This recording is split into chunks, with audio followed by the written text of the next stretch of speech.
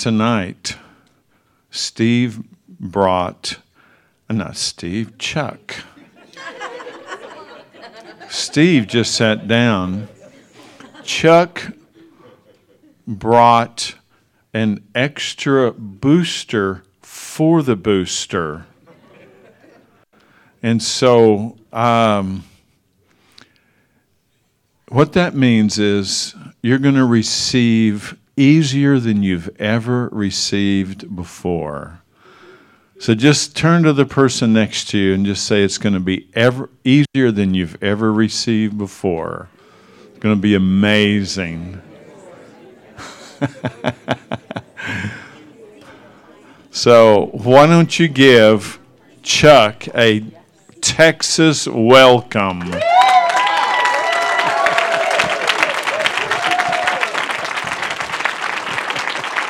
Thank you.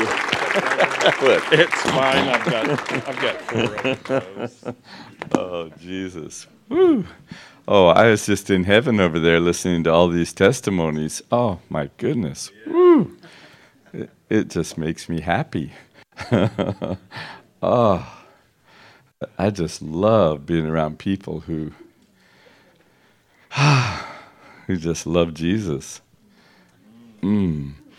No, as you're sharing the testimonies, just so many things are firing off in my mind. But one of the main themes is, we all need encounters with His love, encounters with His goodness, encounters with His truth, encounters with who He is. But and those encounters fuel us. But really, those encounters are, they're put in us and they're brought to us because He's wooing us into being a continuous encounter ourselves. So we have encounters so we can become encounters, so that we can just walk around like you're sharing. We change atmospheres not by trying to do something, but by being. Yes. By being. Just say, I'm an open heaven. That's what He says. Where did He say the kingdom of heaven is? It's in us. And this kingdom is, it's limitless. And it's a kingdom of no limits. And it's in us. And, we've got this booster thing in us, this Holy Spirit. But He's our access to everything. Jesus said when the Holy Spirit comes, He will take everything that's mine and make it known to you. Yes. Okay, so everything Jesus has, we get to know because of this booster, this amazing Holy Spirit who came inside to live in us. This is really incredible. Yeah.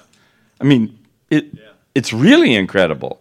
The God of the universe, who can't be contained in a box, chooses to be in us, but obviously He can't be just contained in us. And so if I'm just getting really intimate and just having and being an encounter with Him, it just kind of radiates all around me. And people are going to get whacked just by the joy of God that just... And people always say, oh, I want an impartation of your joy. It's yours. Everybody just make a sucking sound right now. Yeah, you can have anything in the kingdom of heaven. Yes. Just by spotting it and going, okay, the Holy Spirit lives in me. Yeah, I want some of that. And it's all available. And He'll just say, oh, joy? That joy belongs to Jesus. Jesus said, the words that I'm speaking to you, I'm speaking so that my joy might be in you and your joy might be full. Okay, so He didn't come up and He goes, joy, joy, joy. He just said, hey, listen to what I'm saying.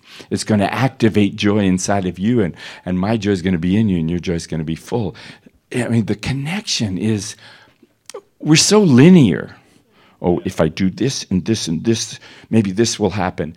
But we're just in this great big jacuzzi of God's love.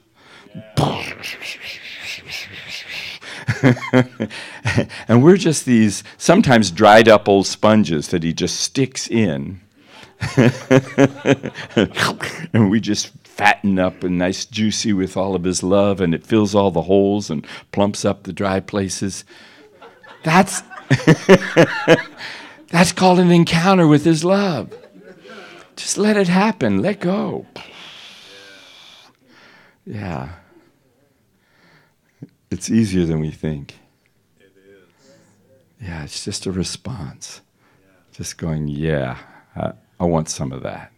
You know, and as you jump up and people are imparting things, hey, you can have anything. He says, all things are yours. Whoa! He says he's given us everything we need for life and godliness through the knowledge of him. He says we're co-heirs with Christ, and he's heir of all things. We're co-heirs then of how much? How much? Whoa! Okay, it's all ours. So, you know, we've got to stop partnering with this mindset of lack and limitation that I only have a little bit and I need more. You know, we have it all.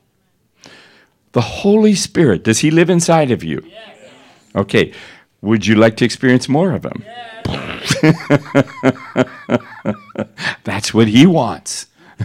He put that want in you.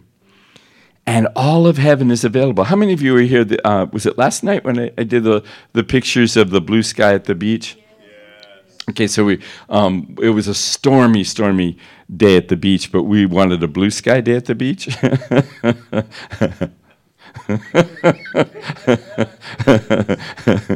Oh, there's the stormy day. Okay, so we just ran up and down the beach and went, hey, blue sky at the beach. Okay, how many of you know that on the other side of those storm clouds, there's a blue sky? Yes?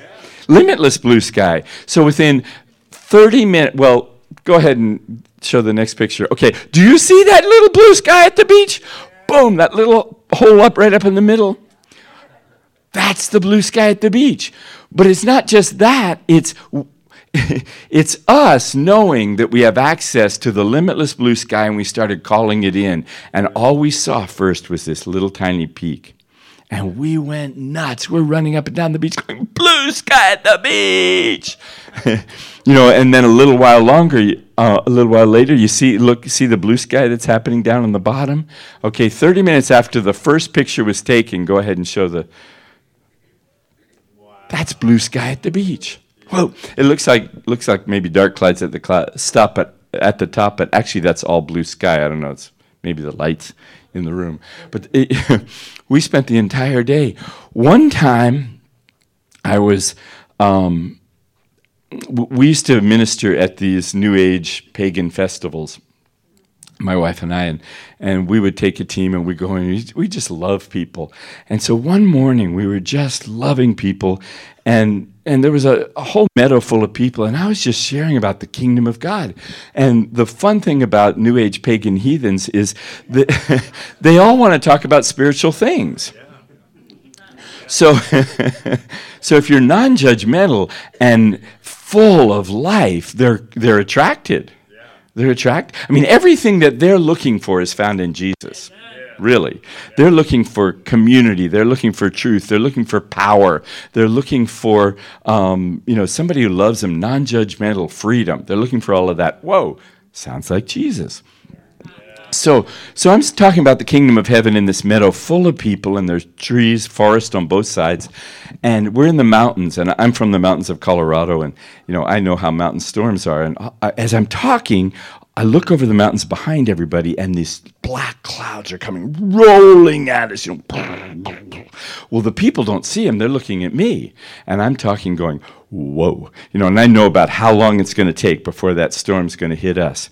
And so I say to everybody, hey, you want to try out the Word of God? They go, okay. I say, okay, it says in Matthew 18, if two of you on earth agree as touching anything, it will be done by my Father who's in heaven. They go, oh, cool. I say, you want to play with that?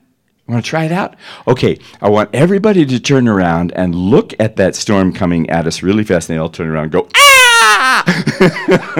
I said, okay, we're all going to point at that storm, and we're going to agree, and we're going to command it to split in the middle, go around us, rain on the forest on both sides, and we're going to be in the sunshine the whole time. At this point, it's like, okay, that or disaster. So everybody points at it, commands it to part. The storm parted in the middle, rained on the forest on both sides, and we stayed in the sunshine. How cool is that? They were real attentive to my talk about the kingdom of heaven right after that.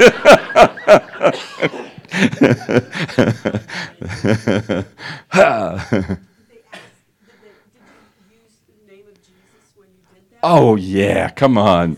I'm not afraid to use the name of Jesus to New Agers. It depends. I mean, sometimes it's not the first name that I'll use, but when it comes to that,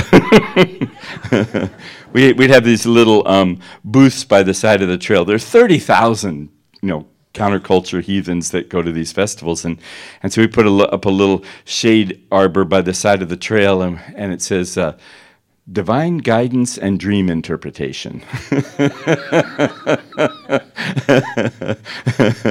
And so three of us will sit in this little booth. We'll take turns for several hours each, but we sometimes fight over it because it's so much fun. Everybody wants to do it.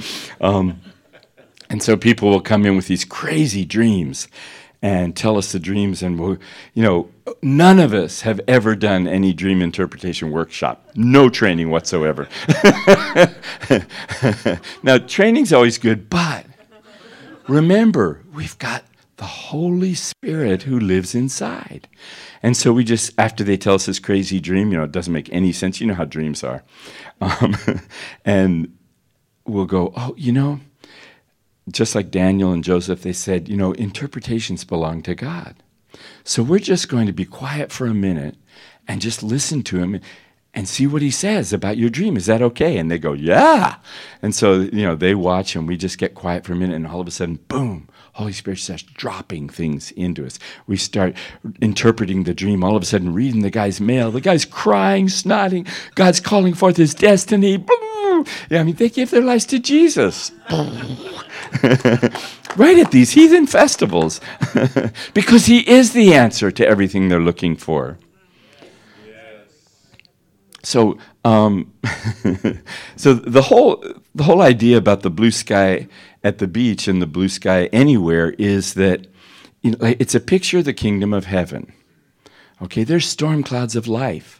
All of us go through them. There's sickness, there's disease, there's not enough money, there's not enough this, there's all the stuff that the world offers us, joblessness, anything that we need, or the car broke down, whatever. But on the other side of that, there's the kingdom of heaven. Yeah. And the Holy Spirit is a deposit that guarantees the inheritance. So it's our connection to the limitlessness of heaven. And with this Holy Spirit who lives inside, we can just go, oh, but you're here. Yeah. No matter what the storm clouds look like, you can connect with God right now, here. You don't have to cry out to him. You don't have to beg him to come. We're not orphans. Just say we're not orphaned. No, we're sons and daughters, and we have the Spirit of the living God inside. And this is the number one key for breakthrough in every area of life, is just to recognize he's already here. I don't have to do anything. I don't have to perform. I don't have to pray right. I don't have to go read my Bible. I don't have to fast for 20 days. Because if you fast for 20 days, he'll go, the devil, you should have fasted for 21, and you would have gotten breakthrough. Do you know that? You ever heard that one? Yes. It's not what you do. Fasting's okay. Sort of. Nobody loves to fast, but there is a time where it's just great to break that stronghold of, do you realize that when you fast for 10 days, how much free time you have? Grocery shopping, cooking, eating, cleaning dishes, all that stuff. You don't have to do it.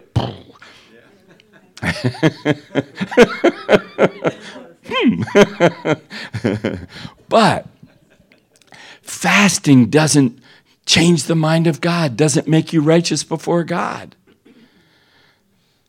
Under the old covenant, it was our obligation to be righteous, and we had to do things or not do things. But guess what? We're under a new covenant, and it's a better covenant. Under the new covenant, righteousness is an impartation. It's a free gift. And we're given righteousness. We don't have to work for it. All of a sudden, we become righteous because of what he did. Okay, so there's righteousness in heaven and the Spirit of the living God inside of me. And when I recognize that he's already here, all of a sudden I have access to everything that's in heaven. It's easy. It's way easier than we think. Paul said, I fear for you, lest as the serpent beguiled Eve through his subtlety, that you would be corrupted away in your minds from the simplicity that's in Christ. Was I just talking to you? As you were talking, I was just like, and it was a little bit like, as I was saying, it was like, I am free to be me. Yes, that's right. You are. Yay, woo! Yes. Every one of us is free to be us. Yeah. And we're free to uncomplicate things in our mind and just be. Just be me, and Holy Spirit, you live in me, not waiting for me to shape up, but just wanting a relationship. And in that relationship, he wants to have a relationship with me, not me trying to be Jeremy. He wants a relationship with me. Was that your name? Hey.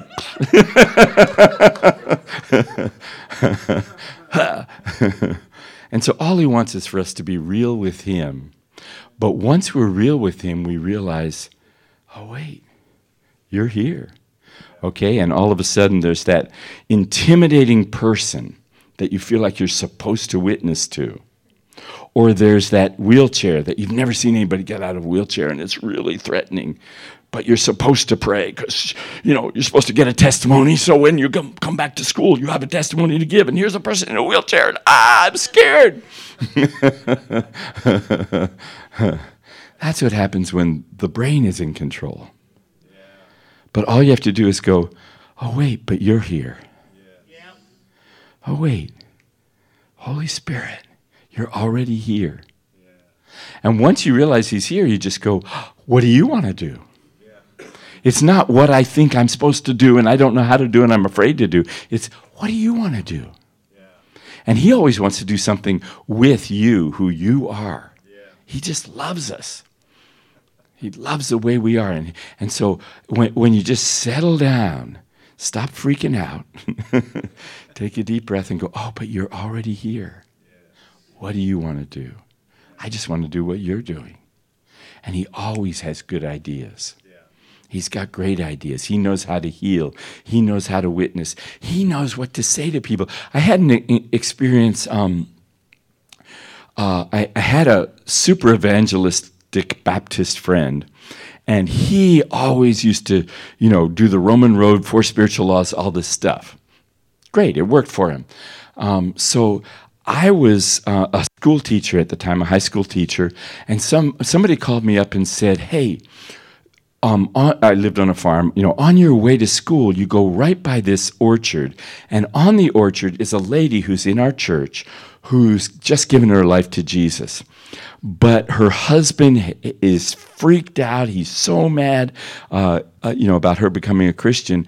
Well, he oversees the orchards, and he's been spraying the fruit trees, but he got all of these chemicals in his eyes, and he's gone blind. Would you mind going by and praying for him for whatever? And he hates Christians.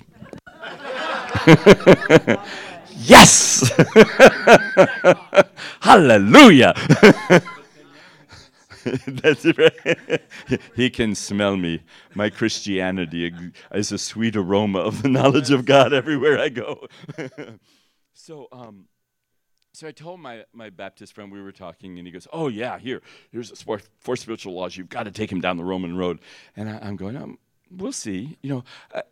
Because I feel like people need a little relationship, personally. And so, I stopped by this guy's house, and, he's in the kitchen, and it's all dark. I said, hey, can I turn on the light? He doesn't care. I introduced myself, and I'm just going, wow, I am so sorry for what's happened to you. Hey, I would love to pray for you. I know God heals. We just get in a conversation. He's telling me about himself. He's from Mexico. He's got, a work permit, and he's been, working on this farm. But it's like the end of his life.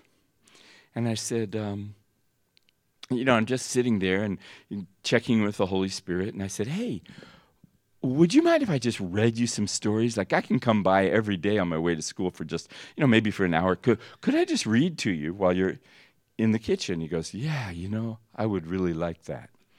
And so, what the Holy Spirit had been showing me, I had been studying the life of David. And while I was reading the life of David, it just got into my mind that I would study the Psalms, and I'd take the Psalm David wrote and superimpose it on that part of the Bible when he's going through that adventure. And so I said, hey, I'm doing this really fun thing. I'll read to you about this amazing guy. He was a shepherd, and he had encounters with God, and he wrote songs. Could I read you that? He goes, wow, that'd be amazing.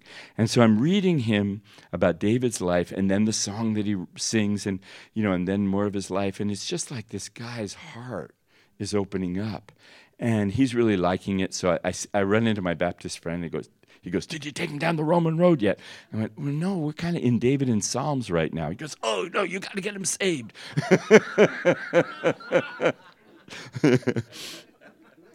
So one day, I'm reading this story, and the guy's just crying. And I go, hey, what's happening? He goes, well, I never told you this, but I write songs. And when you read me these stories, I hear this man's heart, and he's in love with God, and he writes songs to God. When I'm out in the orchard, sometimes, like I didn't believe in God, but there's something about the creation that just stirs my heart, and I write songs. And now I'm hearing this guy's heart, and could I know his God the way he knows God? I go, yes. Have I got good news for you? He came with me today because he wants to meet you. Got to introduce this guy to the living God. He comes inside. Who knew that would be the way into this man's heart? Well, the Holy Spirit knew. I didn't know. But God he quickens things to us. He wants to use we are to give us inspirations. And I don't have to be like my friend. He's great evangelizing the way he does. But I'm me. And God was using the study that I just happened to be doing, and the heart that I had for God, and this man's heart, and he just introduced him to Jesus. So I just kept going by, but after a while, I had a lot of stuff happening at school. I couldn't come by every day. I was coming by once a week. I was coming by less. But he was saying, I'm starting to see light. And then after a while, he said, hey, do you think you have a great big giant print Bible? And so I got him a giant print, New Testament, a giant print. But I wasn't coming by very often. So one day I came by and he goes, hey, wait, sit down. I want to read to you. He said that to me. Whoa! So he starts reading me out of this giant print Bible. 2 months later, stuff happened in my life, and I just couldn't get by very often. But 2 months later, I was in the shopping center shopping center. It was a little grocery store. This is a town of 432 people that I lived 15 miles out of.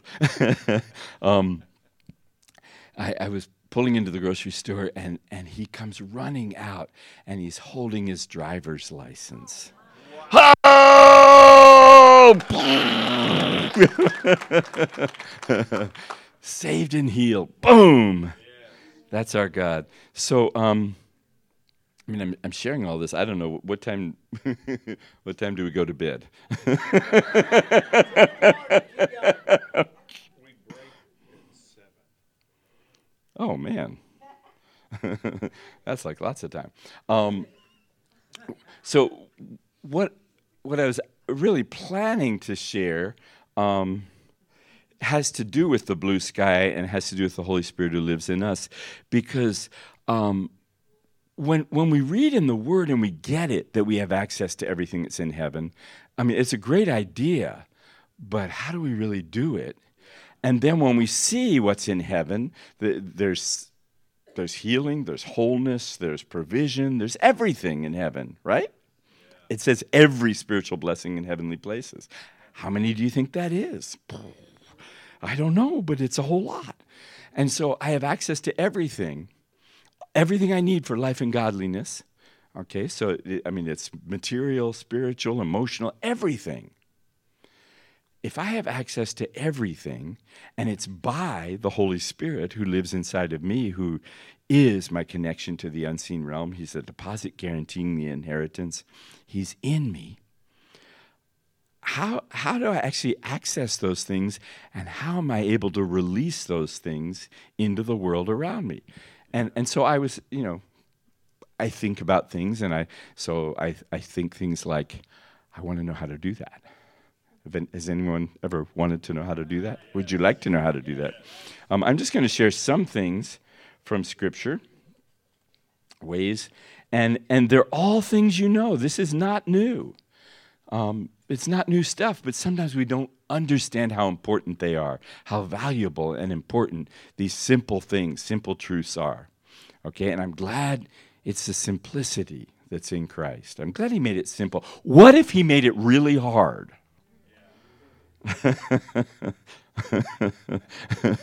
Now, we have made it really hard, but what if he did? Oh my goodness. I'm so glad he made it simple. Okay, so I'm going to talk about 7 different ways that we can release what we have access to. Now, how do we have access to it? How do we have access to it? It's just a promise. It's just a gift. It's just an inheritance. It's all free. We're sons and daughters, and we're in the beloved Son. Are we good enough sons or good enough daughters? Doesn't matter. He's good enough. I'm in Christ, and he's the good Son. He's good enough. And now, grace is this amazing thing that not that I get what I deserve and not that I don't get what I deserve, it's that I get what Jesus deserves. I get everything the good Son deserves because I'm in the good Son. And all the righteousness and life of the good Son is imparted to me. And so we need to continually refresh ourselves in our new creation identity. We've got to stop coming under the basic principles of this world, the basic mindsets of this world, the basic unbelief of this world, and realize, wait a minute, no, I'm in the Son, and he has access to everything. So the access to everything that's beyond the storm clouds is free access. When we made a blue sky at the beach and just had this wonderful day at the beach all day, we went to a party that night, and we were telling people, and a good Christian friend said, well, don't you think that's a little presumptuous that God would change the weather just for you? I don't understand your question.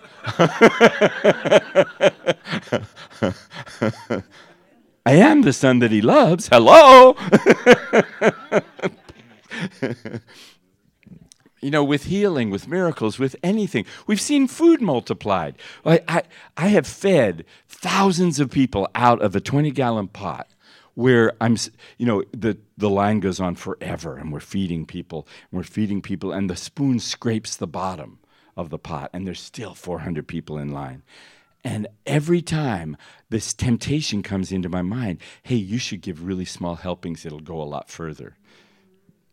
But the Spirit rises up in me and goes, no, my God's a God of abundance.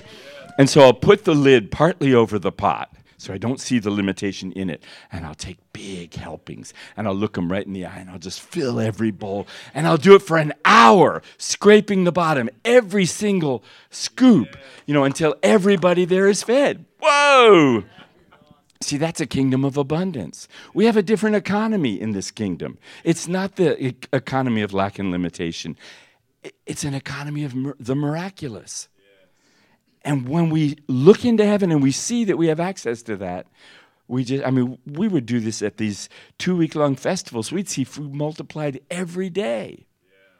I mean, it was wonderful. And you can only bring a certain amount of food into the wilderness. I mean, it's like a 2-mile hike into where we camp and where we feed people and set up this glorious kitchen in the woods and make food for people. And other people are having rice and beans, which rice and beans are nice. But we just figured heaven was better than rice and beans. So we make elk steak fajitas, sweet and sour duck, wild boar with honey mustard sauce, salmon pasta salad. For 400 we make, but 1,000 come. And God multiplies it every time and it feeds everybody. He's just amazing. Whoa. But many times, if you look into the limitation, you'll stop at the end. But if you look into heaven, there's no end. I was sharing this morning, eternal life isn't a whole bunch of time after you die. Eternal life is life that has no beginning and no end. It's limitless life. It's inside of us, and it goes forever. It's this river that has no limits to it. And that's the life we have inside us now. So it's not about, can I go to heaven when I die? It's, whoa, heaven is like rushing through me right now. Can I recognize it, play with it, live with it, respond to it, and in some ways, direct it? And this is what we want to talk about. So one way that we can release what we have access to in heaven, it's really simple. It's just through thanksgiving. Okay, just like we want to recognize the one who lives inside of us, this is honor to God. Okay, if I came in the room and sat over there and nobody recognized I was here, you would have access to everything that I have, but you would never access it because you wouldn't recognize I was here. But honor is when you go, oh, Chuck's here. Hey, come on up. That's honoring. Well, it's the same. We honor him by recognizing he's here.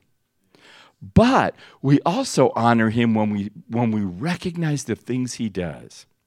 When we recognize the tiny piece of blue sky coming through.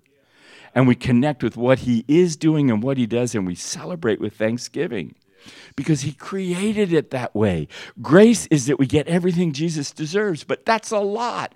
And we don't even know how to grasp all that or understand it. But when we see some tiny thing happen, I pray for somebody, their pain is 10 out of 10 and it goes down to a 9. And I go, yeah! Because I'm going to connect with what he is doing. The person may not. They're thinking about their pain. They've got a frozen shoulder. We pray for it. It can't move. We pray. It goes like that. We go nuts. But they go, it's not done.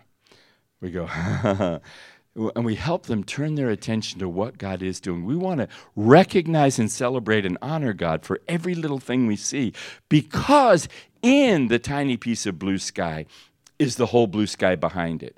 In the pain going down to a 9 out of 10 is pain going down. That's what God's doing. And it's the beginning of it, but we're recognizing it. We're going, yeah, I'm on this ride. Pain is leaving. And the more we celebrate it, the more we see, we don't manipulate God to do more when we give him thanks. What we do is we connect with what he is doing, and we realize, whoa, wait, he's actually planned the whole thing. He paid with his own blood. By his wounds we're healed. He paid with his own blood for the entire healing of the entire human race.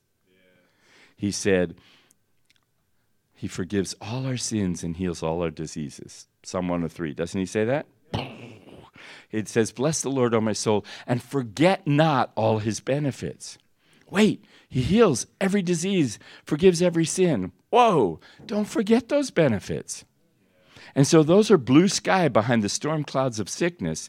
And I want to know they're there, and I start calling them in because they're mine. And I begin to see pain go down. I'm not going to manipulate God to do anything. He did the whole thing, gave me the whole blue sky. But I'm recognizing what he's doing. And so thanksgiving is honor to God for what we see of what he's doing. I like to give thanks. On that beach, we gave thanks before there was a blue sky to see, because we knew it was there. Not because we're trying to twist God's arm, please get rid of the clouds. No, because we knew the blue sky's there and we start celebrating. I know healing is available for every person. So sometimes we just celebrate before. I mean, we could celebrate right now for every healing that's going to happen, or we could celebrate after they happen. But what if we celebrate before with the same enthusiasm as if you're out of the wheelchair dancing? No, when you know what you have access to, all of a sudden that becomes real. Paul says we look not on the things that are seen, but on the things that are unseen. The things that are seen are passing away. The things that are unseen are eternal. And so this is why we give thanks, and thanks releases the more of heaven. In the very word for grace is charis, and it's in Greek, and the root word is char, which means joy. I mean, it's all about God's joy imparted to us. Why he gives us so much grace? Because he wants us to fellowship with his joy. In his presence is fullness of joy. And so he gives us this joy-filled grace, this access to everything. And then the word thanksgiving, the Greek word is eucharistos, has the same word charis in it and char, but the word is eucharistos. What does that sound like? What's the Eucharist? It's communion. When we recognize who God is and what he's offered us freely, we have communion with the heart of God in thanksgiving. And what we do is we press into his heart with thanksgiving, and we find that in his heart he's already planned the whole thing. Does that make sense? Yes? No? Okay. We see the little piece, but we realize it's just that piece is attached to a great big thing that God planned. And so we're going to celebrate and honor God through thanksgiving. Worship is a thanksgiving of God for who he is and everything he's done. And what we want to do is just recognize it and connect with it through thanksgiving, and that releases the more. The more is already paid for. It's already coming. It's already behind the storm clouds, but it begins to break through as we celebrate and give thanks. Does that make sense? It's just a simple fact of life. And the whole thing about hunger, it is our whole Christian walk is this tension between thanksgiving and hunger. It's we recognize what he's done, but we realize he's promised the whole package. And so we go, thank you for this, and we've got to have more. It's not a greediness. It's not an insult to God. It's how he created us. He says, yeah, I want you to see what I'm doing and celebrate it, but I want you to know I've got more. I've got more planned. And so as we live in this tension between recognizing and giving thanks and crying out for more, then we get more, and we recognize and give thanks for the more, and then there's more. And we just keep going. If you just give thanks for everything, thank you, oh, you're so good, thank you, you can become complacent and just live in whatever you've got and give thanks. If you're always calling out for the more, you get frustrated. And so we've got to live in this tension between recognizing the things he's doing and going, but I've got to have more because you created me for more. Oh, and I see what you're doing. We want our radar fixed so we always see what he's doing. And don't neglect any of the benefits. Don't miss the hand of God, right? Okay, so that's one, and sometimes it's a risk. All of these things, we step out and take risk. I risk giving thanks and celebrating before I see it happen. But I know it's on the other side. It's in the invisible realm. So I take a risk being foolish. Hey, I was a fool for the devil for years. I can be a fool for Christ. Okay, so the second way, it's going to be hard to get through all these if I have so much fun with them. The second way is to make declarations. Now, like when you do your offering reading, you do declarations. There's lots of declarations we make. And if we're under the mindset of the world of looking at lack and limitation and all we don't have, we go, those declarations are like, they're just preposterous. They're foolish. They don't make any sense. It's just saying stuff. But when you live in heaven and you see what's available on the other side, I just have to declare that into this realm. And so when you go, this is shifting atmospheres. You go into an atmosphere where there's fear, where there's chaos, where there's torment, where there's hopelessness. And when I go in, I just go, oh, a big wave of hope just came in with me. Hopelessness is going out the door because we're displacers. The kingdom of heaven displaces. What if this room is all black and we came in, we could all come in, we could curse the darkness, we curse you darkness and command you darkness to leave. Or we can go, bing, turn on the light. Jesus said, you're the light of the world. And so he wants us to go into dark places. When we used to go to these festivals, these pagan festivals, Christian friends would go, what are you doing there? What fellowship does light have with darkness? I went, I don't know, we're the light of the world, and there's no light there turned on. Somebody's got to go and be the light. Because we're going to change that atmosphere from a dark place to a light place because we're going to be there. I've gone into creepy dark places where, some of my Christian friends didn't want to go some of the places I've gone, but I just like to. They say, what if you get slimed if the darkness gets all over you? Hey, do you know that darkness is not an entity? It's only the absence of light. Death is not an entity. It's the absence of life. We've got to know that what I carry is the reality, and it's bigger than anything of the enemy. And I've gone down these creepy dark places and had people say, can you feel the darkness? And I go, I don't know, I just feel Jesus. It feels so good. I did this, and this is maybe not safe to do, and maybe you shouldn't try this, but you would. Anyway, so I used to go in the 90s, back in the 1900s. Anybody remember way back in the 1900s? So the Iron Curtain fell down. I had crazy friends of mine, and I decided, let's go to Russia and give away Bibles. I bet you can do it. It's probably legal now. Oh. We didn't ask. We gave away 100,000 Bibles in 3 years. It was so fun.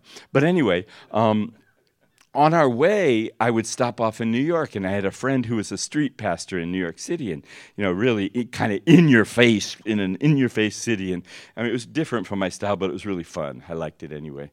And he lived way up in Harlem, and so we'd be doing these meetings and stuff until like 2 a.m, and then I'd get on the Lexington Avenue subway all the way up to Harlem, get off in this scary ghetto where white people don't really go. And I had to walk 5 blocks to his place. And I can remember one day just walking down the street glowing, and these creepy guys coming down the street, and they crossed the street and went around me. I don't know what that scary thing is, but let's get out of here.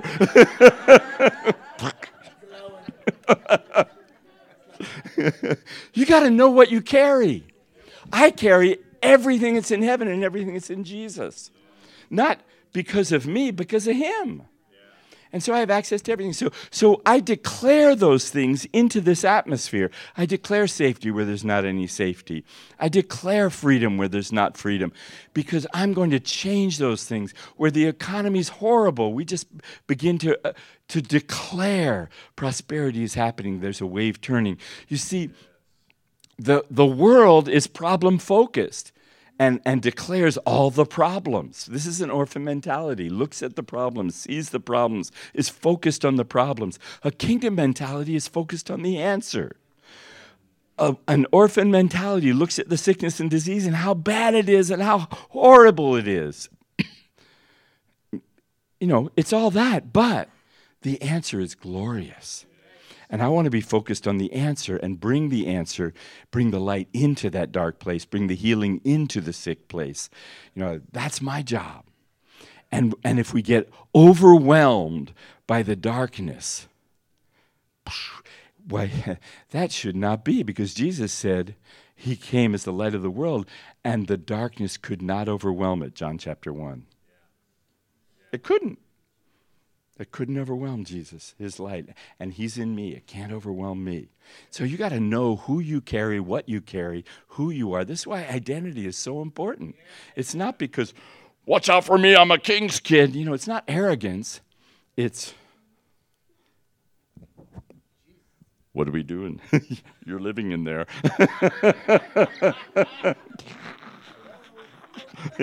Oh, he wants out. Sometimes I feel like a volcano.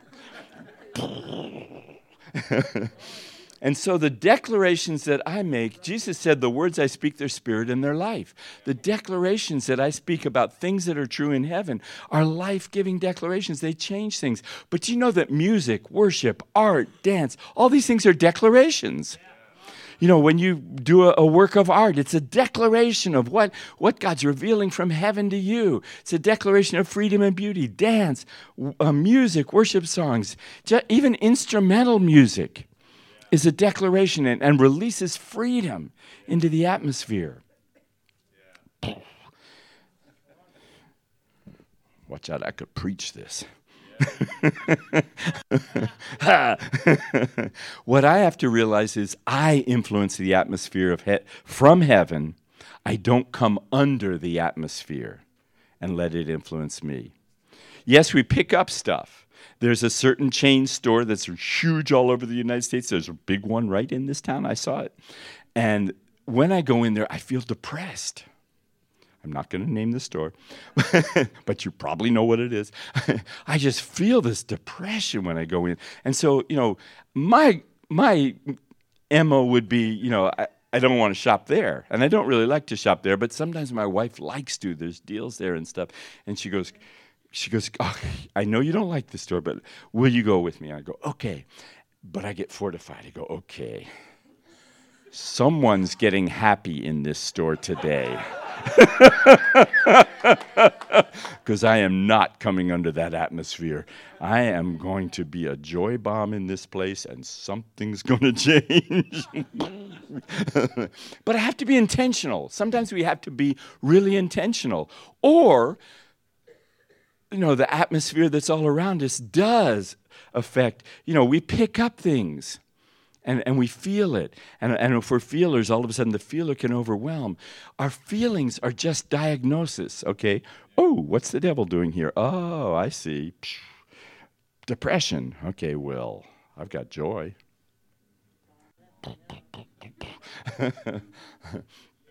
And so we make verbal and physical and artistic and creative declarations of what's in heaven because we're changing atmospheres.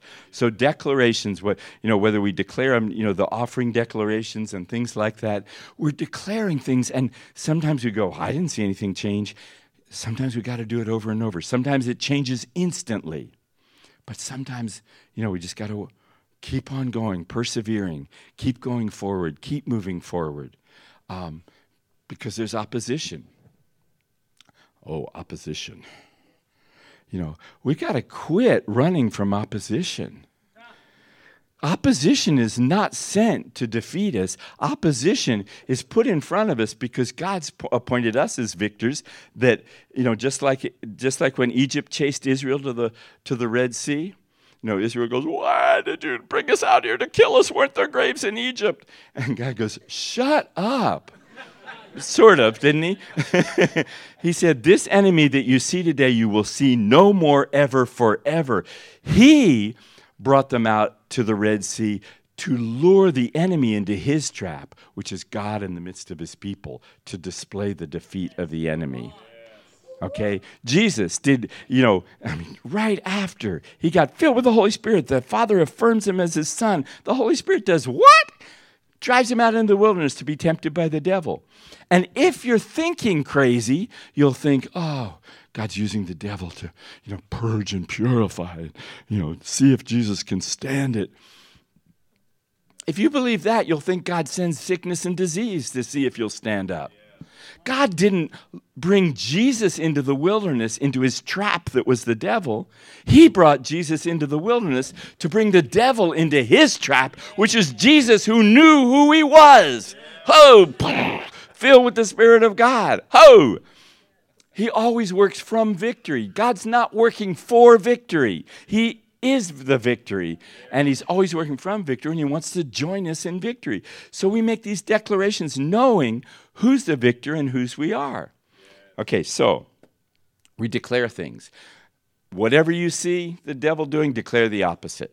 I mean, that's the easiest way to do it. Okay, you pick up fear. Just, let's the perfect love cast out fear. Boom. Hopelessness. Hope is not a platitude. Yeah. Hope is a real living entity. And the words I speak are spirit in their life. And when I see people that are hopeless, like they've been given 2 months to live and then it's over. The cancer is rampant. There's nothing they can do. And I go, hey, I just want to release some hope in you. Would that be okay? I could use some hope. I'm just going to brush off this hopelessness. Okay, here comes hope. Okay, there is a real impartation of hope that goes into that person. We had a lady who she was given just a couple months to live. She had a terminal brain tumor, and it was the size of a large, ripe plum, and it was on her brain stem, and they couldn't operate. It was all entangled, and they said, if you want to have Christmas with your family, you better do it this month. It was October, I think. And so she was in the healing rooms, and she felt hopeless. One of our gals went up to her and said, how are you doing? She said, I feel hopeless. Our gal said, hey, come here, I want to show you something. One of our artists had painted this painting. That it's just heaven opened and beautiful golden rivers flowing down, and the word hope was written across it. Yeah. She stood her in front of that, and hope came into her soul. She starts crying. All of a sudden, everything changed because hope came in. Hope is a real entity. The currency of heaven is real. It's not just concepts. Oh, hope. Hope is so nice. No, it's power. Yeah. The world needs hope. And so when she saw hope and hope came into her soul, everything began to change. But she still had this tumor, still had tunnel vision, pressure on her head. So she comes into the prayer room, and my friend and I get to pray with her, and so we, are checking out her situation, and she's got this pressure, and I go, hey, could we just relieve that pressure? And I put my hand on her head, and she goes, the pressure just left. The tunnel vision just opened up. And then she cries out, and she goes, get me a napkin. This fluid started pouring out her ear. Now, I mean, it's a brain tumor on the brain stem. I don't think there's a hole that... I don't know how that even works, but I don't have to know. All of a sudden, this fluid pours out her ears. We get her napkin. She's soaking up all this fluid, and all the pressure, all the pain, and everything is gone. Yeah. Whoa! So she goes back home and emails us. She goes to the doctor, and the doctor said, I don't know what happened, but the tumor on your brainstem that was the size of a ripe plum is now like a dried up little seed, and there's no cancer in your body. Yeah. And my friend has stayed in touch with her, and she is still alive today, and that was 6 years ago. Hey, that declaration of hope made a difference. Okay, so declarations. Okay, this next one, maybe I'll skip by it really fast because you're probably studying all about it. But it's another form of declaration, but it's prophetic words, words of knowledge, words of wisdom, tongues. It's all the utterance gifts of the Spirit. Okay, the difference between declarations, we see what's in heaven and we know it's there. Prophecy, we get a direct download from heaven of the now of God, what he's saying right now. Both of them we declare, and we declare into atmospheres, but they change the very atmosphere. When you go into a place that may not be particularly welcoming, all you have to do, you just ask God for a download from heaven. You begin to give a prophetic word or a word of knowledge to some unbeliever in there that reads their mail, and boom, heaven opens up. Everything changes. I led a BSSM missions team to Guatemala, and they led us in a school. They let us go into a high school, not a Christian school. It was a private school, but not Christian.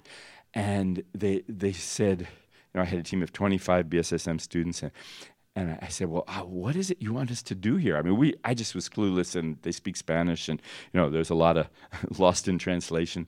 We're just there, and he goes, well, you do whatever you want. And I went, really? Honestly. He goes, yeah. We'll call an assembly. We'll have 400 students out here in the patio, and you do whatever you want. Come on. So I had students from all over the world, so I just introduced them the countries they were from, and then I said to the students, I want you to pick out students and stand them up, give them words of knowledge and words of prophecy. They called out different students, read their mail. The whole student body's going, ah! But there was something, there was a resistance. So I had an intern with me. Actually, where's Matt? Oh, he's back there. It was Holly. So she was my intern the same time you were, but you didn't go on that trip. So Holly went with me, and I said, Holly, I want you to find the one. There's some girl, she's a key player in this, and she's resisting, and she's the breaking point. I mean, I just knew it. And Holly's looking around, and then she realizes it's that senior girl in the back sitting in the stands. And Holly calls her out, and the girl stands up. And Holly says, okay, you're thinking right now that this is all a bunch of baloney. It's all just fake and phony. And the girl goes, yeah. And Holly goes, well, I want you to find out that God's real. Just hold out your hands. And the girl holds out her hands. And Holly just calls in the presence of God. You feel it all over the front. But she says, what are you feeling? And the girl goes, nada. Nothing. And Holly goes, come on up here. And she comes up here. And Holly just goes up to her, doesn't touch her, and goes, okay, presence of God, come. And the girl starts shaking, and she's crying, and she's shaking. And she goes, it's real! Bingo! All of a sudden, the whole place was receptive. I said, okay, somebody's got the message of salvation. One of the students jumped up, gave a gospel message. Students are standing up, reaching out to heaven, crying out for Jesus to save them. Our team's going around praying for him. All of a sudden, somebody else feels like, okay, it's time to release the Holy Spirit. People are, just being baptized in the Holy Spirit. Students, these are high school students, falling in dog piles on this patio, just crying, laughing, rolling around. All of a sudden, this guy comes in and he goes, the bus is leaving. We're leaving this town. You've got to go. We're going, no! As we're going out, there's piles of people crying, receiving Jesus, receiving the Holy Spirit. I don't know what your school assemblies were like.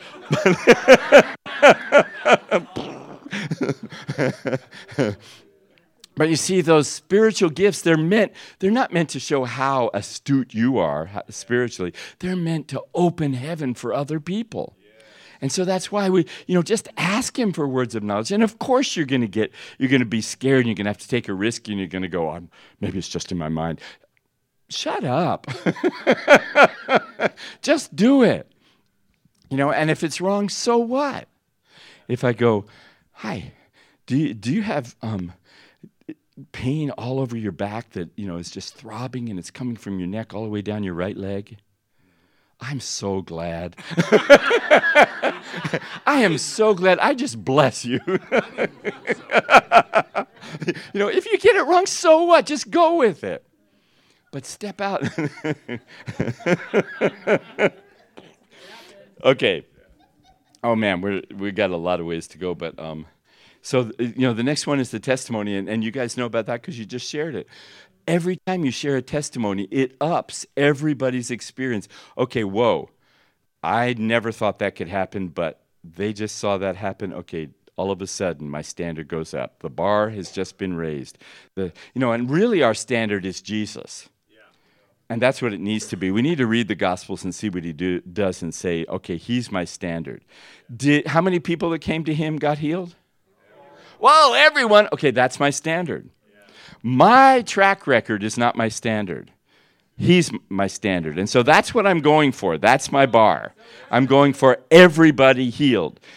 Have I seen it yet? Well, not all the time. Some days, yes, but not all the time. But it's still my standard. I'm never going to lower the biblical standard to what my experience is. I'm waiting until my experience always comes up to the standard of the Word. Okay, Jesus said, the works I do, you shall do, greater works than these because I go to the Father. I'm always expecting 100%. Everybody to get healed because they're coming to Jesus. They're not coming to me. I don't know how to heal anybody. Okay, so the power of the testimony. Testimony is, it's a faith magnet. It's honoring what God is doing. And when there's healing in the room, and you share that testimony, this is like the point. This is honoring, okay, this is what God's doing right now. He's in the room right now, doing this now. And that's why, it's important to draw everybody's attention. Hey, hey, hey, hey. This person just had their leg grow out an inch. This person's ear was deaf and just popped open. Hey, everybody, wait. It's not golf clap time. It's not, why did they do it for him? I need it. None of that. It's, whoa, God's in the room. And when we learn to honor the testimony, we get the benefits. So that breakthrough becomes my breakthrough. When I celebrate someone else's testimony, what about when I need a job? And I'm looking at the ideal job and it's not coming through, and my best friend gets the ideal job. Can I celebrate their breakthrough as if it was my breakthrough? Because it's all the breakthrough for the body of Christ. When I celebrate their breakthrough, all of a sudden it becomes mine, and I open myself up to me getting my needs met, whatever they are. And I'm not manipulating God again. I'm just going, okay, God, this is what you're doing today, and I'm part of today. And I'm saying yes to what you're doing. So, okay. Well, there's only 3 more because I got 7 things we've done: Thanksgiving, declarations, words of knowledge, wisdom, prophecy, tongues. We did the testimony. Okay, the 5th one is way fun. Laughter. Hey, why is laughter such a release of what's in heaven? Well, first of all, in his presence is fullness of joy. Yes. Okay, but also one of the enemy's initial attacks is fear and discouragement. Those aren't happy things. And so he's trying, some dark cloud comes into your life, you can't see the blue sky, he wants you to get depressed, discouraged, be in fear, but laughter breaks that power. That initial attack of the enemy, it just breaks it. It cuts it off. It's like these tendrils are coming, wanting to wrap around your body and choke you. And you start laughing, and it just cuts them off. The enemy gets so mad. He hates being laughed at. Yeah. And it says in Psalm 2 that God sits in heaven on the throne, and he laughs at the schemes of the enemy. Yes. Because he works from victory. He's not threatened by the enemy. And we are seated with him in heavenly places, yes? Yeah. Okay, and so we want to start recognizing, and my wife and I do this, the pile of bills is higher than the pile of money. It happens sometimes. And, all these agitating feelings come, and all the things that you don't have and that you got to do without, and how are we going to do it? And we just go, wait a minute. We're just going to laugh. We're just going to laugh. And laughter itself doesn't do it, but it breaks the atmosphere open, and all of a sudden you have a new perspective. You can have the strategies of heaven. You know what to do. Everything changes. We've had people, we've laughed over people to get them healed. Laughing at sickness. You got to be careful with this. We had a guy with 4-stage cancer come in on a gurney kind of thing, laid out. His skin was yellow and green. The whites of his eyes were brown. He was skin and bones. He could hardly breathe. He'd been given weeks to live. He came into the healing rooms, and I felt like we were supposed to laugh over him. Okay, so you don't just go, ha, ha, ha! He might not be offended, but his family, they would be offended. And so I just said to him, hey, I just feel like God wants to release the joy of heaven over you. Would that be okay? He goes, I could use some joy. I said, okay, my interns and I, we're just going to laugh over you, okay?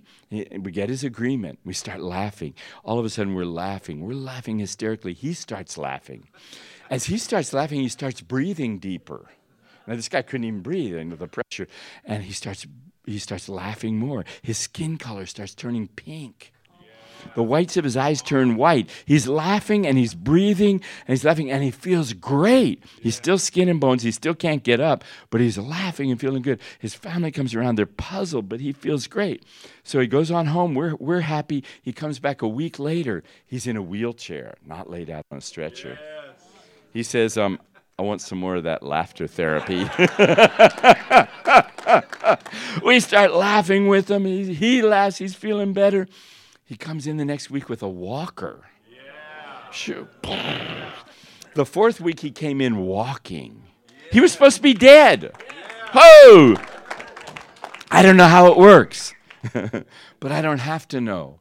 We just felt the presence of God say, this guy needs a release of heaven's joy. Will you laugh into this situation?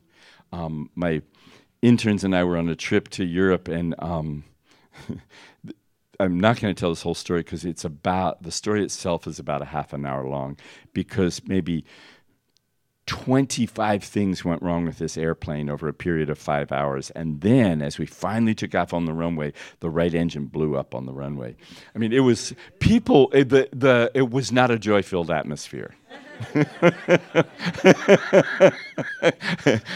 And so many other things went wrong. And so I called my interns up to the cat. I was in economy plus with that much more legroom. They were in steerage in the back. I called them up and I go, hey, we're going to shift this atmosphere. And we just got joy-filled. We got happy. We got so happy.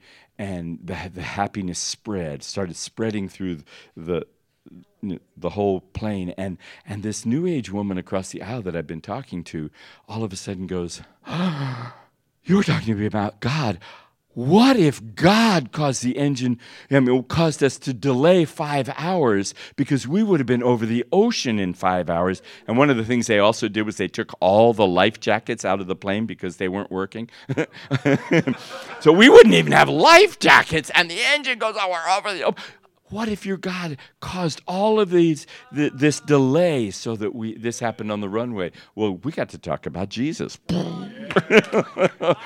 And we ended up with a plane full of happy people a little while later, after much more torment. But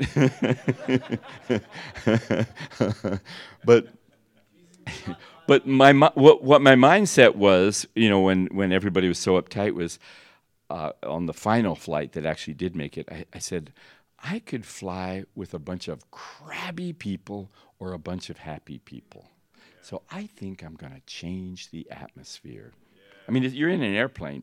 It's very contained. Okay, so the sixth one is laying on of hands, which we know a lot about, but we don't get it, and you don't have to get it. It says in Habakkuk, 3:4, it says, the lightnings of God are in his hands and power goes out from them. Doesn't that sound good? I just like that. Ha! Well, he lives in me. And there's power that goes out from our hands. And this is why, there's all these places in the Old Testament and the New Testament about the laying on of hands. There's an impartation that happens with the laying on of hands. This is one of the reasons why you do fire tunnels, because just everything we carry, we just whack people with. And there's, let's see. So, there's anointing, there's impartation.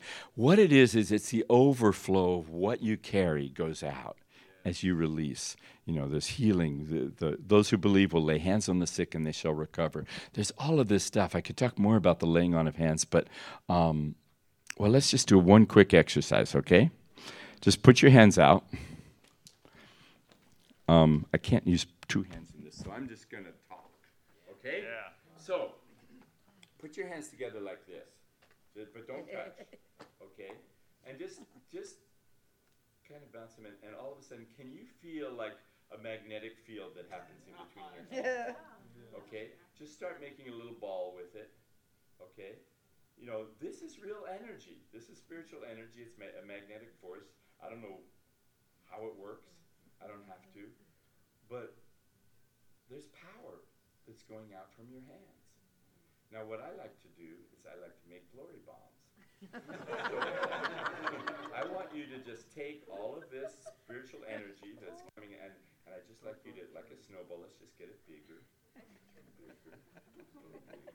And everything that's in you, all the joy, all the giftings, all the callings, everything you carry, all that goodness of God that's in you, let's get it nice and juicy, like really full. And then I would like you to pick a target. Just look around. When I say 3, I want you to plaster somebody with that gun. Okay? 1, 2, 3.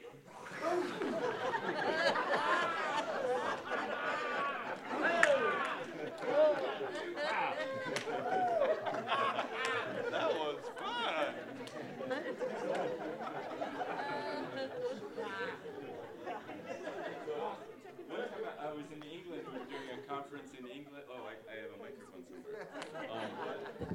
Okay, so I was in England, and we were doing a conference, and I was the worship team was playing up in the front, and I was laid out on the floor back there, just enjoying the presence of God and getting whacked with a group of people. And I sat up and just looked at the worship team, and I just saw the bass player, and I made a glory bomb, and I threw it at him. The bass player hit the back wall and slid down the the wall of the stage. I mean, I was a little surprised.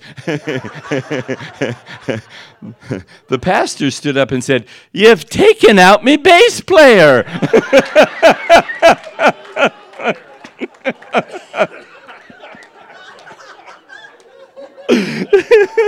Oh, this stuff works. You can try it at home. I got in trouble in a church in a certain country because they gave me the teenagers to play with. So I taught them how to throw glory bombs, and they got really good at it, and it really worked. And so they'd come into the service and glory bomb people, and the adults didn't like it. So I got in trouble. Okay, so...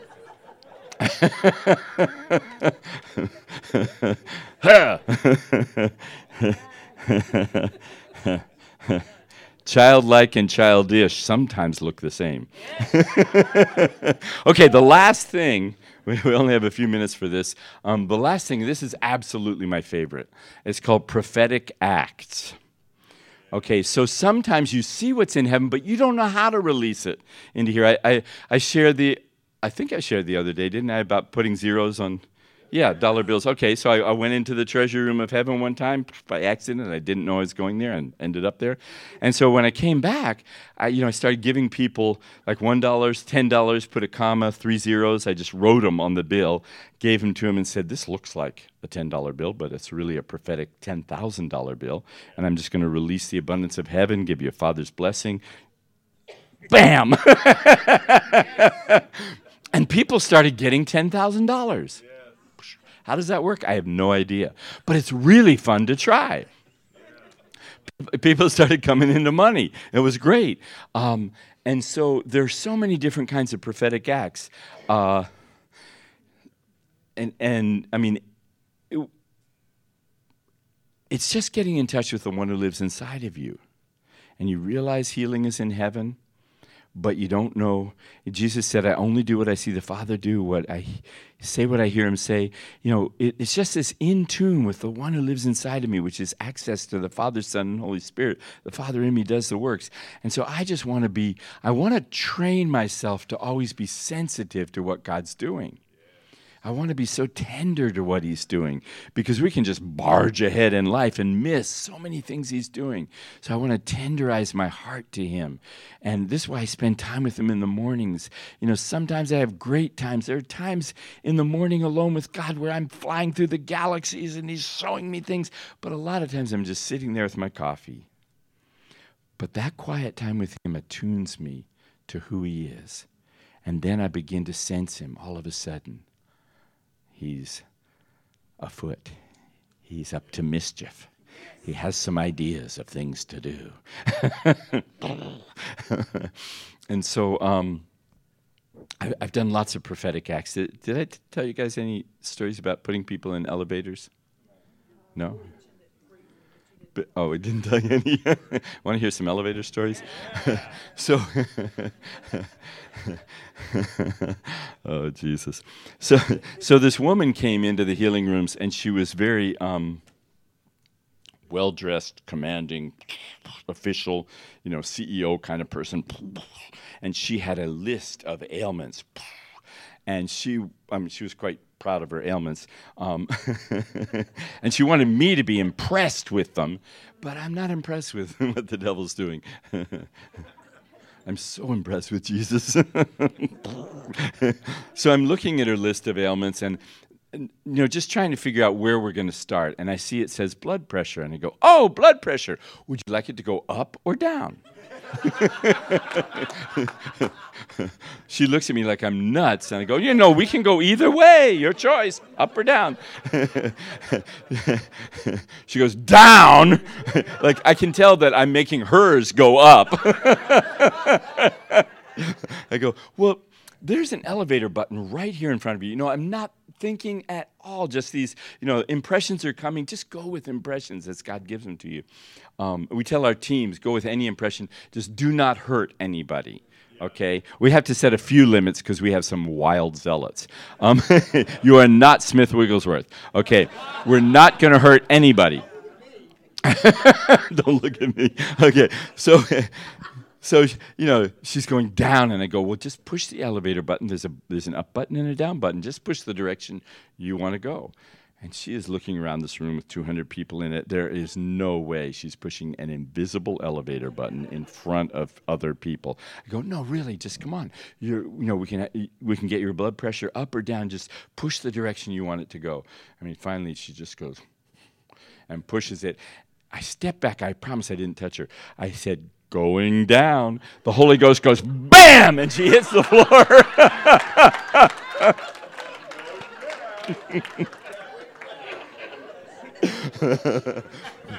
She's flopping around on the floor. I just go pray for somebody else. She's occupied.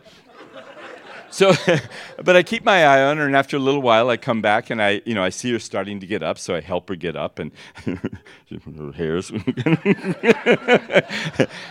she's slightly less crisp than when she came in. But I say, hey, how are you doing? I'm going down her symptoms. How are your symptoms? She cannot find one single symptom in her body. Whoa, shoot! So another lady came in, and she also had a long list of ailments, but she was kind of spaced out, She I just saw her ailments, and I'm not thinking anything. I just go, hey, would you just step in our elevator? And we just kind of move her in, and my friend and I are there, and we move her in. And I go, oh, the door just closed. Oh, I got to tell you, all your symptoms and your sicknesses and diseases got left outside when the door closed. Sorry. And then I said, where would you like to go? And she goes, heaven. I went, first, second, or third? Your choice. She goes, third. I go, hey, just push the button, number 3. She reaches out and pushes this button, and all of a sudden we, going up. And, we're going up second heaven, get to third heaven. This lady trances out. She is gone. She's in the third heaven. My friend and I are in the elevator, and we're looking at each other going, this lady's gone. All of a sudden, I start getting prophetic words, prophetic downloads. They don't make any sense. They're just nuts. But I feel like I'm supposed to say them. So I just start prophesying over this lady, all this crazy stuff that makes no sense at all. And then I'm done, and my friend's looking at me like, what was that? I don't know. And so after a little while, the lady comes back, and she goes, I'm ready to go down. I go, okay, just push one. She pushes one. And I go, oh, by the way, when we get to the bottom, just want to remind you that all those sicknesses and diseases that got left outside, they're not yours, and you don't have to take them back when you go out. She goes, okay. So she gets out. We go, how are you feeling? She can't find any symptoms of anything, but she is so spaced out. We can't, it's not like we can get any diagnostic information. So she goes home. We're just thinking something happened. Well, the next day, that was Saturday, and the next day is Sunday, and it's Mother's Day. I'm on the prayer line at Bethel Church, and after the service, and this man, all these people are coming up for prayer. This man's coming up, just looking right at me. He comes right up to me, and he goes, "Are you the guy that put my sister in the elevator yesterday?"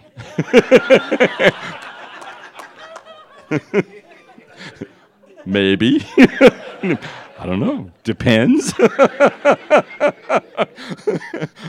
I said, "Tell me about it. What's happening?" He goes, "Well, our mother died 2 years ago, and this is Mother's Day. My sister has never been able to reconcile with her death, and she has just freaked out. And and every sickness or disease, it's like she has no immune system. Everything that comes along, she catches, and she's just sick all the time. She has every condition that's anything that's happening, she gets. And so when you told her that she could go to heaven in the elevator, she wanted to go and see Mom and wanted to connect with Mom and get closure and get reconciled and have something happen. So when you got to the third heaven, when you prophesied over her, you said everything our mom used to say to her." Whoa! Who knew? So she completely reconciled, let mom go. She was at peace. She came down. She came home feeling great. She told me all about it. But last night, all of those symptoms started coming back on her. And so she was just like under all this attack again. And I said to her, hey, didn't that guy tell you when you got out of the elevator you didn't have to take those things back? She goes, that's right. And she rebuked all of those things, and they left her. Whoa! That's like nuts. So, I mean, I have put lots of people in elevators in different ways, but I try not to make it like a gimmick or anything like that. Like sometimes I'll sense the Holy Spirit saying, put them in the elevator. And I go, no. We do that all the time. No, I don't want to do a technique. And I go, put them in the elevator. And they get healed. Lots of students have been putting people in the elevators, and I've heard tons of testimonies of people getting healed because somebody else put them in the elevator. Can I tell one more elevator story, even though it's time to go? Okay, this is hysterical because I was at a conference, a pastor's conference, where there were, I think, 60 or 70 pastors, maybe 60 pastors. This is in another country, and they all came to this conference, and during the conference, I was talking about, what was I talking about? I was talking about the authority we have in Christ, our identity in Christ, and I talked about opposition and impossible situations, and suddenly I just felt that nudge, that little wind of the Holy Spirit, and I said, hey, is anyone in here in an impossible situation? Every single pastor stood up. I went, oh, bingo. But what I realized is, of course you're in impossible situations. You're pastors. I mean, your job is bringing the kingdom of heaven to earth, and helping normal people realize their supernatural, abnormal identity in Christ. It's impossible. So, no wonder you feel that way. And just saying. And so I said, okay, I want you to picture that impossible situation right in front of you. It's like a steel wall, immovable, okay? And I want you to begin just walking towards it. And you're going to walk towards it, and you're going to walk towards it. Now, what the enemy wants you to do is back away because it's impenetrable. But I want you to go walk towards it till your nose is pushed into it, till you're pressed up against it. Just keep walking. And all these people are, walking right into it. And I said, okay, when you can go no further, oh, look. There's an elevator button right there. Push the button. And they pushed the button, and I said, your impossible situation just opened up into a door to the third heaven. I want you to step inside. And they all stepped inside. I said, and now I want you to push the button for the third heaven. And, they all reach out and push the button for the third heaven. I said, going up, 1, 2, third heaven. All of a sudden, 60 people froze in space. They were just frozen. They were gone. They were gone, completely gone. These bodies are right like that. The awesome, heavy presence of God hit so hard. They're all in heaven. I'm up there on the stage. I mean, I can feel the presence of God, but nothing's happening to me. They're all in heaven. But the interesting thing is, there were all these kids in the back. It was a public building, and they were in the back playing. And all of a sudden, all these kids of all ages came right down the center aisle and sat there, and they all went to heaven. Wow. It was a public building, and the janitors, who were not Christians, were out in the hallway. They came into the building, and they sat in the back row and just went. I'm the only one who's not going anywhere. I'm stuck on stage. And so I'm going, God, am I supposed to say something? Am I supposed, is this a guided imagery? Am I supposed to do anything? He goes, shut up. I mean, sort of, not in a godly manner. So I'm just watching, and 10 minutes go by, 20 minutes go by. I mean, they're just gone. They're there. Their bodies are there. Eyes are open. Nothing happening. Gone. And, I'm feeling the weighty presence of God. I go, okay, something's happening. And then after a little while, there's a little bit of stirring. You sense something's happening. The pastor who is leading it, I invite him up. I share a few things. People are coming out of this trancy situation. he gets up and he says a few words, and people are beginning to talk, and we're beginning to share. People are all had encounters in heaven.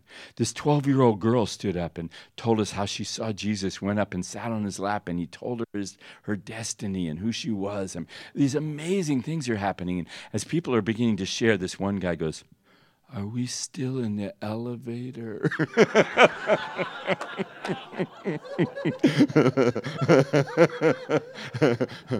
But every one of those people had an encounter. They stepped into a prophetic encounter where God met them, and he took them past from their impossible situation into the third heaven, into an encounter with him. He gave them tools. He gave them identity. He gave them revelation where they could go on. I just believe every impossible situation is just waiting to become an encounter with God, an encounter in the third heaven. So don't run. The enemy wants you to run back from the impossible situations. I just say go forward, go forward, go forward. If you can't go forward anymore, push the button and let the door open and keep going.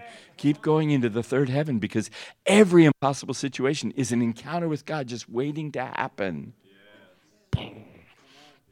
So prophetic acts are powerful. They're tiny little prophetic acts that we do. Sometimes people will come to me and they'll say, Benny Hinn prayed for me, Bill Johnson prayed for me, Randy Clark prayed for me, and nothing happened. You want to give it your best shot?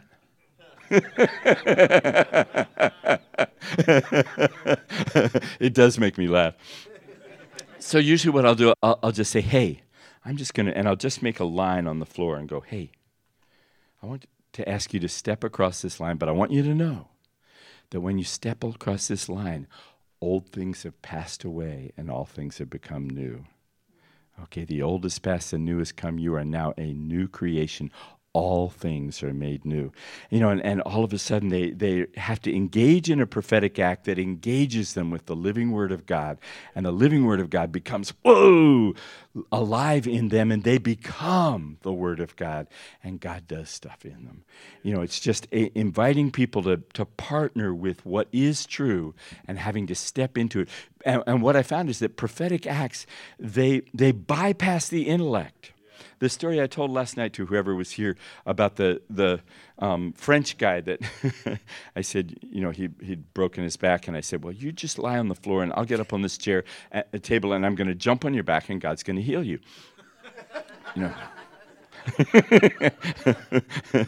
He freaked out, but God threw him across the floor, and God healed his back completely, and he never had to have the surgery. The thing is, he was a warrior, a man, and faced, and he would go after healing. He would face sickness. He would face pain. A lot of people are geared up to assault their disease, their sickness, or whatever, but it's not our strength of purpose or determination, or none of that heals. God heals. And sometimes he just has to bypass our intellect. Sometimes we're waiting for all our ducks to get in a row, and how do you do it right, and how do you make this thing happen? And none of that makes it happen. God heals. He doesn't do it because Grandma was really good and it'll be a great testimony and everybody in the town will believe if she gets healed. No, he does it because he loves Grandma. And we've got to stop trying to manipulate God with prayers. And prophetic acts just let go of everything, because nothing makes sense. It's like, this is stupid. I'm stepping across the line. I'm stepping into an invisible elevator. You got to be kidding. It bypasses your intellect. You're out of control. Yes! You are no longer the control freak that, turn to your friend and said, there's a control freak that lives up there. Just tell him.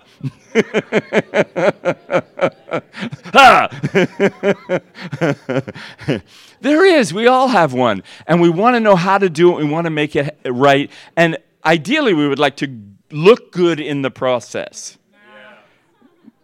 But sometimes we have to be fools. We have to step out. We have to do something that doesn't make any sense. It's stupid. All of a sudden, I'm not in control. It's not linear thought. It's not logic. Nothing happens. Well, healing isn't linear thought or logic either. Healing is an invasion of miracles into this realm. So we got to let go. And this is why it's better to pray with childlike faith and just do goofy things than to try to get all the words right. and the emphasis and the intensity and whatever you think you need to get healed. Just let God do it. He's the healer, and he lives inside of you. And so these are 7 ways. I used to teach a whole lot longer on all of them because there's lots of fun stuff in them. But I just want you to know that you have access to everything. And there are ways that we can release it into the world around us, but it's not an intellectual thing. It's an assault of truth and life and the kingdom and everything else into this natural realm. And the natural realm bows to the supernatural realm. Yeah. And we're carriers. Just stand up. Go ahead and stand up, and let's have a little impartation. Boom. I went way longer than I'm supposed to. They're going to fire me.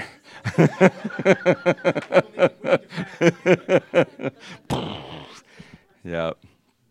I just release just a supernatural impartation to be able to, with childlike delight, believe God's word in a new way, to see his word open before you with freshness.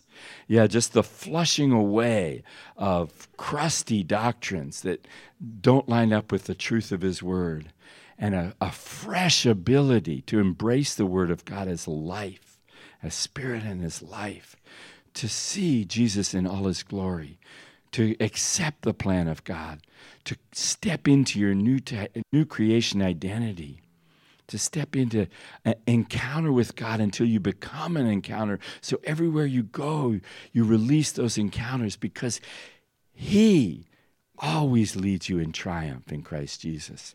And he displays the sweet aroma of the knowledge of him everywhere you go. You're just a carrier of heaven, releasing it every step. I was on the airplane, and I watched that movie Avatar for like the 10th time. And I love it when they walk and the ground just lights up every step. But that's who you are. You know, that song we sing to Jesus about when you walk into the room, everything changes. Well, he wants to sing that song over you. When you walk into the room, everything changes. Every hopeless situation ceases to exist because you just showed up. Because you carry hope, you carry life, you carry the promise of heaven. And so we need to know what we have access to behind every storm cloud of life and know that we're the ones called to bring it here. We're the light of the world. We're the salt of the earth. He didn't say, beg me to come heal somebody. He said, heal the sick, raise the dead, cast out demons, cleanse the lepers. Freely you've received, freely give. He's given us authority on this planet. He's given us dominion. As stewards of this planet, as love stewards, not as, dictators, as love servants to all creation. And the creation's waiting in eager expectation, waiting for the sons of God to be revealed. And we are they. Ho! And creation's going, come on, come on, come on. Yeah, I just released a greater impartation of simple childlike faith to believe everything God says is true. Whoa! Amen.